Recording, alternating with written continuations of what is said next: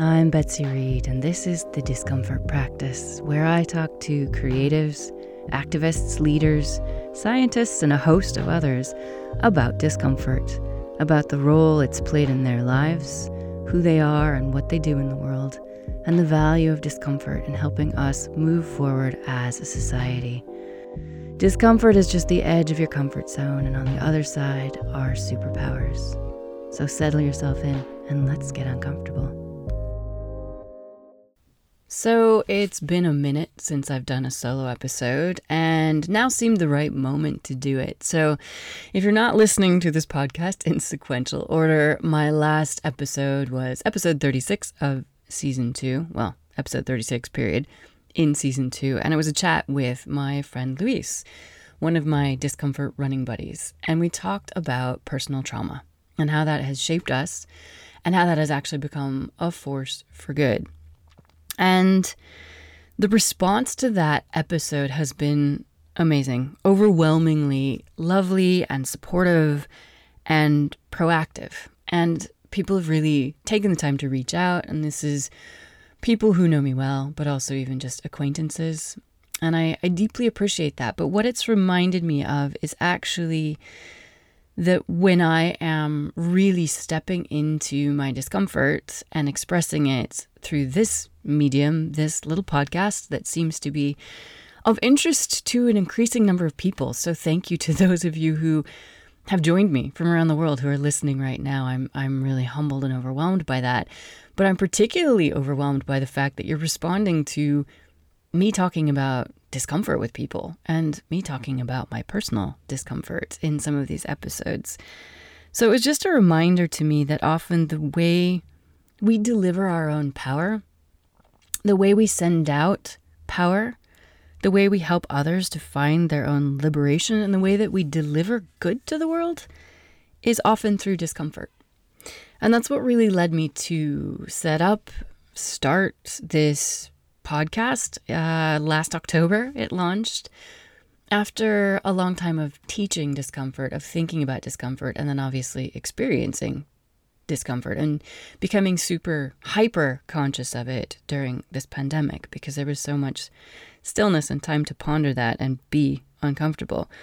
So I was just thinking about what the edges of my comfort zone are and what really brings me into discomfort. So another episode that really made me uncomfortable, I'd say my top 2, is the interview I did with Traver Boehm. Hi, Traver. So Traver has become somebody who I kind of look to as a mentor. He's kind of tucked me under his wing and gives me advice. He's going to be a guest in my next season if he says yes. But the episode I recorded with him in season 2, this season, was really uncomfortable for me because it took me into being more myself than I had been publicly. So we swore a lot. We got real. He lives in Colorado. I'm from Wyoming. So we kind of talked about, where I'm from. And he's just so real that he challenged me, not directly, but by just being himself, to be very real. And that feels very vulnerable. Being real in a recorded format that's out there on the internet is still uncomfortable for me. But the other episode that made me really uncomfortable, that I also thought about not posting, was the last one, the one with Luis, episode 36, when I talked about personal trauma. I revealed a lot about myself. And part of what made me uncomfortable about that was, I don't think my parents have even registered that I have a podcast, nor do they listen to it, nor are they likely to. But the thought that they might really made me uncomfortable because I realized I have a great discomfort, and a lot of you can probably relate to this, around disappointing others and not wanting to be disrespectful, because I truly do believe that they did the best they could with what they had at the time. And I think they would do things very differently now because we've all grown and we've all changed and we've all come to see the world very differently and with more grace. But it was really hard to put that out there. And I can feel myself getting a bit teary as I even think about this, because it was a little bit of a tension for me between owning my story and telling my story in a way that actually I worked really hard to get to the point of seeing my story of, physical trauma from my childhood, from my very religious upbringing, in which my parents believed it was their duty to punish me a certain way. to get to the point where it's not a story of victimhood or overcoming, or there's no bitterness left in it, because it used to be a story I told, and people would be like, oh my God, that's quite a backstory. But it wasn't working for me because it was still me sitting in that trauma, reliving it, not having really processed or grown through it. And now it's a story of grace and growth, and having learned that my nervous system reactions that were wired into me from an early age aren't reality. And I can overcome those, and I can be conscious of them and live differently, process life differently, realize that some of my natural reactions are wired from that. But putting that story out there, I don't want it to be a savaging of anyone. And I also don't want to disappoint my parents. I don't want to disappoint anyone who knows them. So that was a real discomfort for me. And then I sort of started to think through all the other edges of my comfort zone. And one of them is of quitting. So this is just going to be a little meander with me through the edges of my comfort zone right now in June 2021. So quitting is something most of us have probably been taught not to do. You finish things. You finish the food on your plate. You finish the project. You finish the race. You stay married to somebody even if you're miserable. And actually, quitting is uncomfortable because we are programmed to hear it as failure, to think of it as failure. But actually, sometimes quitting is about leaving things that aren't for you, leaving things that aren't aligned with who you actually are conscious you are. So as you grow and change, you allow yourself to quit. And this comes at an interesting time. I do a quarterly strategy day for myself because obviously I run a couple of businesses. I have a lot of projects, and I'm me. I'm putting things out into the world. And I like to do that with a vision and some milestones. And I was reviewing the strategy that I did for myself in June 1st to start this quarter, to start the second half of the year, and realizing that I've started to really speed up in my ability to cut out the things that aren't aligned for me. And what that looked like was I've actually shelved 3 projects that just weren't working for me, that just weren't lighting me up, that actually weren't what I want to do anymore since June 1st. I've quit 3 things since June 1st, which is, on the face of it, if I stopped there, you'd think, oh, what are you doing? But actually what has happened is I've now had space to say yes to things that are so aligned, that are working on self-leadership and women's leadership in, I'm going to help run a women's leadership retreat in Nigeria later this year or early next year. So things like that are flowing in. So just to flip the lens, quitting isn't failing. Sometimes it's leaving space for things that are truly for you. And also of being willing to not be liked for it. You might disappoint some people. You might not be liked as a result, but that isn't a reflection of your likability or your lovability. Just like being in a relationship with someone who doesn't act loving towards you doesn't mean you're not lovable. It means they don't act loving. So it's sort of really starting to come into my own as somebody who can step into that discomfort and be very conscious that I've been trained to try to have everybody like me. I've been trained to not make waves. I've been trained to not quit things, to be a finisher, not let people down. And that has led me to things like having a to-do list every day that makes me get out of bed with dread. And I was like, I am self-employed. What am I doing? Because I can't blame anyone else for this stuff. And I think I'm now in a life that really doesn't leave me very many excuses because I'm self-employed. I'm enough of an expert in what I have done for over 15 years that I kind of get to say no to things that aren't for me and wait for things that are for me, and people come and ask me to do them. I get invited to do things, and it's a really beautiful place to be. But that means if I'm feeling kind of victimized by my to-do list, it is no one's damn fault but my own. So I realized, I think it was last week, I'm a slow learner sometimes, that I was just feeling overwhelmed by dread and kind of resentful about my schedule and my to-do list that I never got through. And then I thought, wait a minute, I'm doing this to myself. How am I letting myself down?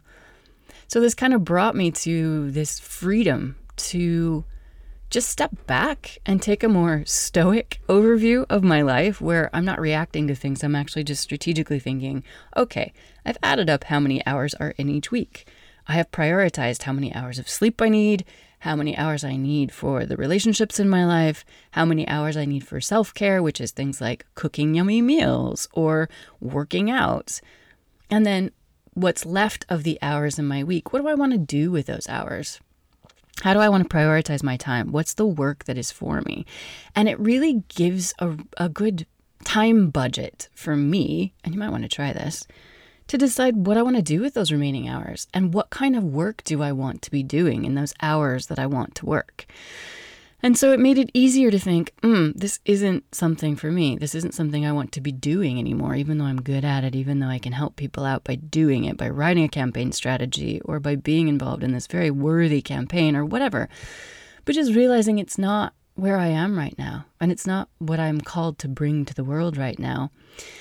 And giving myself the freedom also to recognize that perhaps that means, actually it definitely means, it's for someone else. It's not that I'm letting anyone down. I'm leaving space for someone else to take up that work, to really enjoy it, to run with it, to be in their alignment by doing it. And if I'm taking up space that I'm not supposed to be in, I'm taking up space that somebody else is supposed to be in potentially. So if you start to think of it that way, there's no failure in quitting things if you think, no, I'm leaving that space for the person it's meant for. Stop taking up the wrong space. Take up your space. So this is a bit of a meander, but I also wanted to talk a little bit about how part of that process has helped me to really step back and think differently about, well, quitting things or being not okay with things. And it's often, maybe it's the same for you, a lot easier to learn these lessons in a professional context than it is to do it in, say, a relationship, your personal life. So something that I have been stepping into more is allowing myself to show when I am not happy about something, when something is not my thing, or I don't feel like I'm being treated with the respect that I deserve or recognized for the expertise that I have or paid for it. So what I used to think of as being difficult, I'm now realizing it's actually just about being aligned and saying when things aren't for me. And rather than spending the energy on being upset that something isn't working for me, and then also keeping it to myself, which takes more energy, and then trying to fix the thing that isn't my thing to fix, which takes more energy, and then still having to probably be doing it because I haven't quit it or let other people fix it, it's this huge energy drain when you're in something that's upsetting you or not aligned. And so there have been a few occasions lately when I have actually felt incredibly free to say, this is not working for me, or this is not what I do. And just sit back and let the other people either scramble to fix it or agree with you that, yeah, you're right, this isn't really what we thought it was going to be, or, yeah, sorry about that. Actually, we appreciate what you've done and we need to find somebody who works at, in a different way or a different level or whatever. So I'm sort of vaguely alluding to a project that I recently quit, but it's about then giving myself the space and energy to do the things that are for me, rather than having to fix the world for myself and everyone else. And I'm sure that a lot of people can relate to this. I don't think it's a particularly female way to be, but I do know that it does tend to be something that a lot of my female friends and just females in the world were trained to try to make the world nice, to not make waves. You walk down the street and some stranger random dude tells you to smile because, your role in the world is to smile and act happy. And in rejecting that, in showing up for myself and allowing myself to not act happy has been really incredibly freeing. And I do believe in getting uncomfortable with that and stepping into that discomfort, I've found great freedom. So I guess this meander is all about kind of saying this. Find the edges of your comfort zone very consciously. What are those things for you? It might be that you can relate to this, where quitting things is really hard for you, or the fear of disappointing others seems like worse than death. But these are all these big stories that we tell ourselves. And sometimes it's in exploring the edges of that discomfort for yourself that you find the areas you're called to free others. So in talking about my childhood trauma and risking disappointing or embarrassing people I really love and respect, I have gotten responses that show me that that's kind of what other people needed to hear, that is actually something I needed to bring to the world. In quitting things because I am saying, this is not for me, I'm going to say yes to myself and my own happiness and my own ability to rest and have energy for other things, rather than getting bogged down in worrying that I'm going to be disappointing someone or displeasing someone or, horror of horrors, blowing up a connection or messing up my professional network. Actually, what I've done is I've found really gracious colleagues, people who are like, yeah, I understand that. Sorry about that. We should find somebody who actually does that. But can we stay in touch? I hope there are no hard feelings. So it's allowed other people to show up in their best selves as well. So I guess a good question that I'm pondering all the time and I'm kind of enjoying chewing over is, how can showing up for yourself enable other people to show up for you too, or show up for themselves? Because it's not just that vulnerability breeds vulnerability. It's also that being in your power maybe helps other people to show up in theirs. Showing up in your power means people who aren't dealing with the things that trigger them about you or whatever, they can't hold you an energetic or emotional hostage. So when somebody reacts to you and tries to project their shit onto you, you're aware enough to know that this is not my stuff. This is your stuff. So, yeah, I'm just meandering my way through this because I'm figuring out my own edges of discomfort. I'm figuring out that it's often the area from which the most power flows out to the world. And I talk about this a lot. I teach it a lot, but practicing it is still a very different thing. And it's something that I have to practice regularly and that I will continue to practice regularly.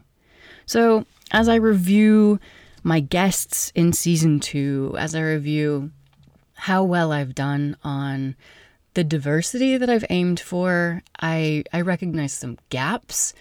And I just want to say I'm starting to plan season 3, which will launch in September. So I'm going to take a little time off in August. So we've got the last few episodes of season 2 coming over the month of July, and then I'm going to take August off. I might post a couple bonus episodes or meditations or something, but just going to take a breath, take a break, and start to record season 3. But if you have any suggestions for guests, the theme is going to be something around the discomfort of stepping into the new human experience. So I'm going to get uncomfortable here and talk about how I do believe we have stepped into a new paradigm as humans. We've finished up the last one where it was all about building systems and the Industrial Revolution and all of that stuff. And now we're stepping into an era in which we understand that human beings are not machines, that the systems that we have built over the past few centuries, millennia, have kind of broken society and the planet in a lot of ways.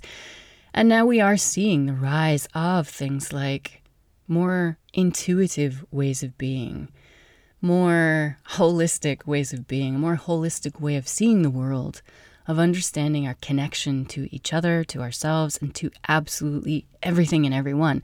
So looking at things about, the discomfort of stepping into a new way of being, a new paradigm, because it means some of the old systems are going to have to die. And I've talked about that a bit with guests in season 2, like with Ed Gillespie, who referenced somebody who said, some of the systems are going to fail and some of them we're going to have to kill. So looking at things like, what are the uncomfortable edges we're going to have to step over as individuals, as society, and how does that look in different sectors, in different roles, whether it's the arts or our understanding of gender identity, our understanding of healthcare and well-being, and everything under the sun that makes up who we are and how we are as human beings. So I'm really looking forward to launching season 3. If you do have any guests you would love to suggest, again, please do send them my way. I'm on Instagram at the Betsy Reed. That's BETSYREED. I always put it in the show notes. And if you want to drop me an email, please do. I'm Betsy at betsy-reed.com. That's straight to me, no filter, no admin account there. That is actually my email address, and I would love to hear from you. I would love to hear what you think of the discomfort practice, what you think of your own personal discomfort practice, anything you'd like to share, anything you'd like to share about this episode or any of the episodes that have really struck you or challenged you, or if you'd like to challenge me on something, I welcome that. That is discomfort that I actually love. I love to be challenged. Oh, not always. Okay, not always. I won't lie. But it's productive, and it's how we grow, and it's how we learn from each other. So thank you so much for listening to my meandery solo episode. I'm getting a little more comfortable with the format, so thanks to Trevor Bone for pushing me on that when he asked me, all right, what are you having trouble with? And I was like, solo episodes, they just feel so vulnerable. Who would want to listen to me waffle on for more than 10 minutes? And he challenged me to just go for it. So this is me being slightly less uncomfortable, but still in my discomfort practice, recording a solo episode as my flatmate makes a smoothie across the flat, so hopefully you didn't hear too much of that in my little home recording studio. But thank you for listening. Thank you for holding the space for me. Please do hold the space for yourself to get uncomfortable, to explore the edges of your comfort zone, whether that means not smiling when you don't feel like it, quitting things when they're not for you, showing up for yourself, telling your story even if it makes some people uncomfortable, and being willing to not be liked by everyone. You are likable. You are lovable. You are worthy. So keep exploring your discomfort. Keep finding your superpowers. And thank you for joining me.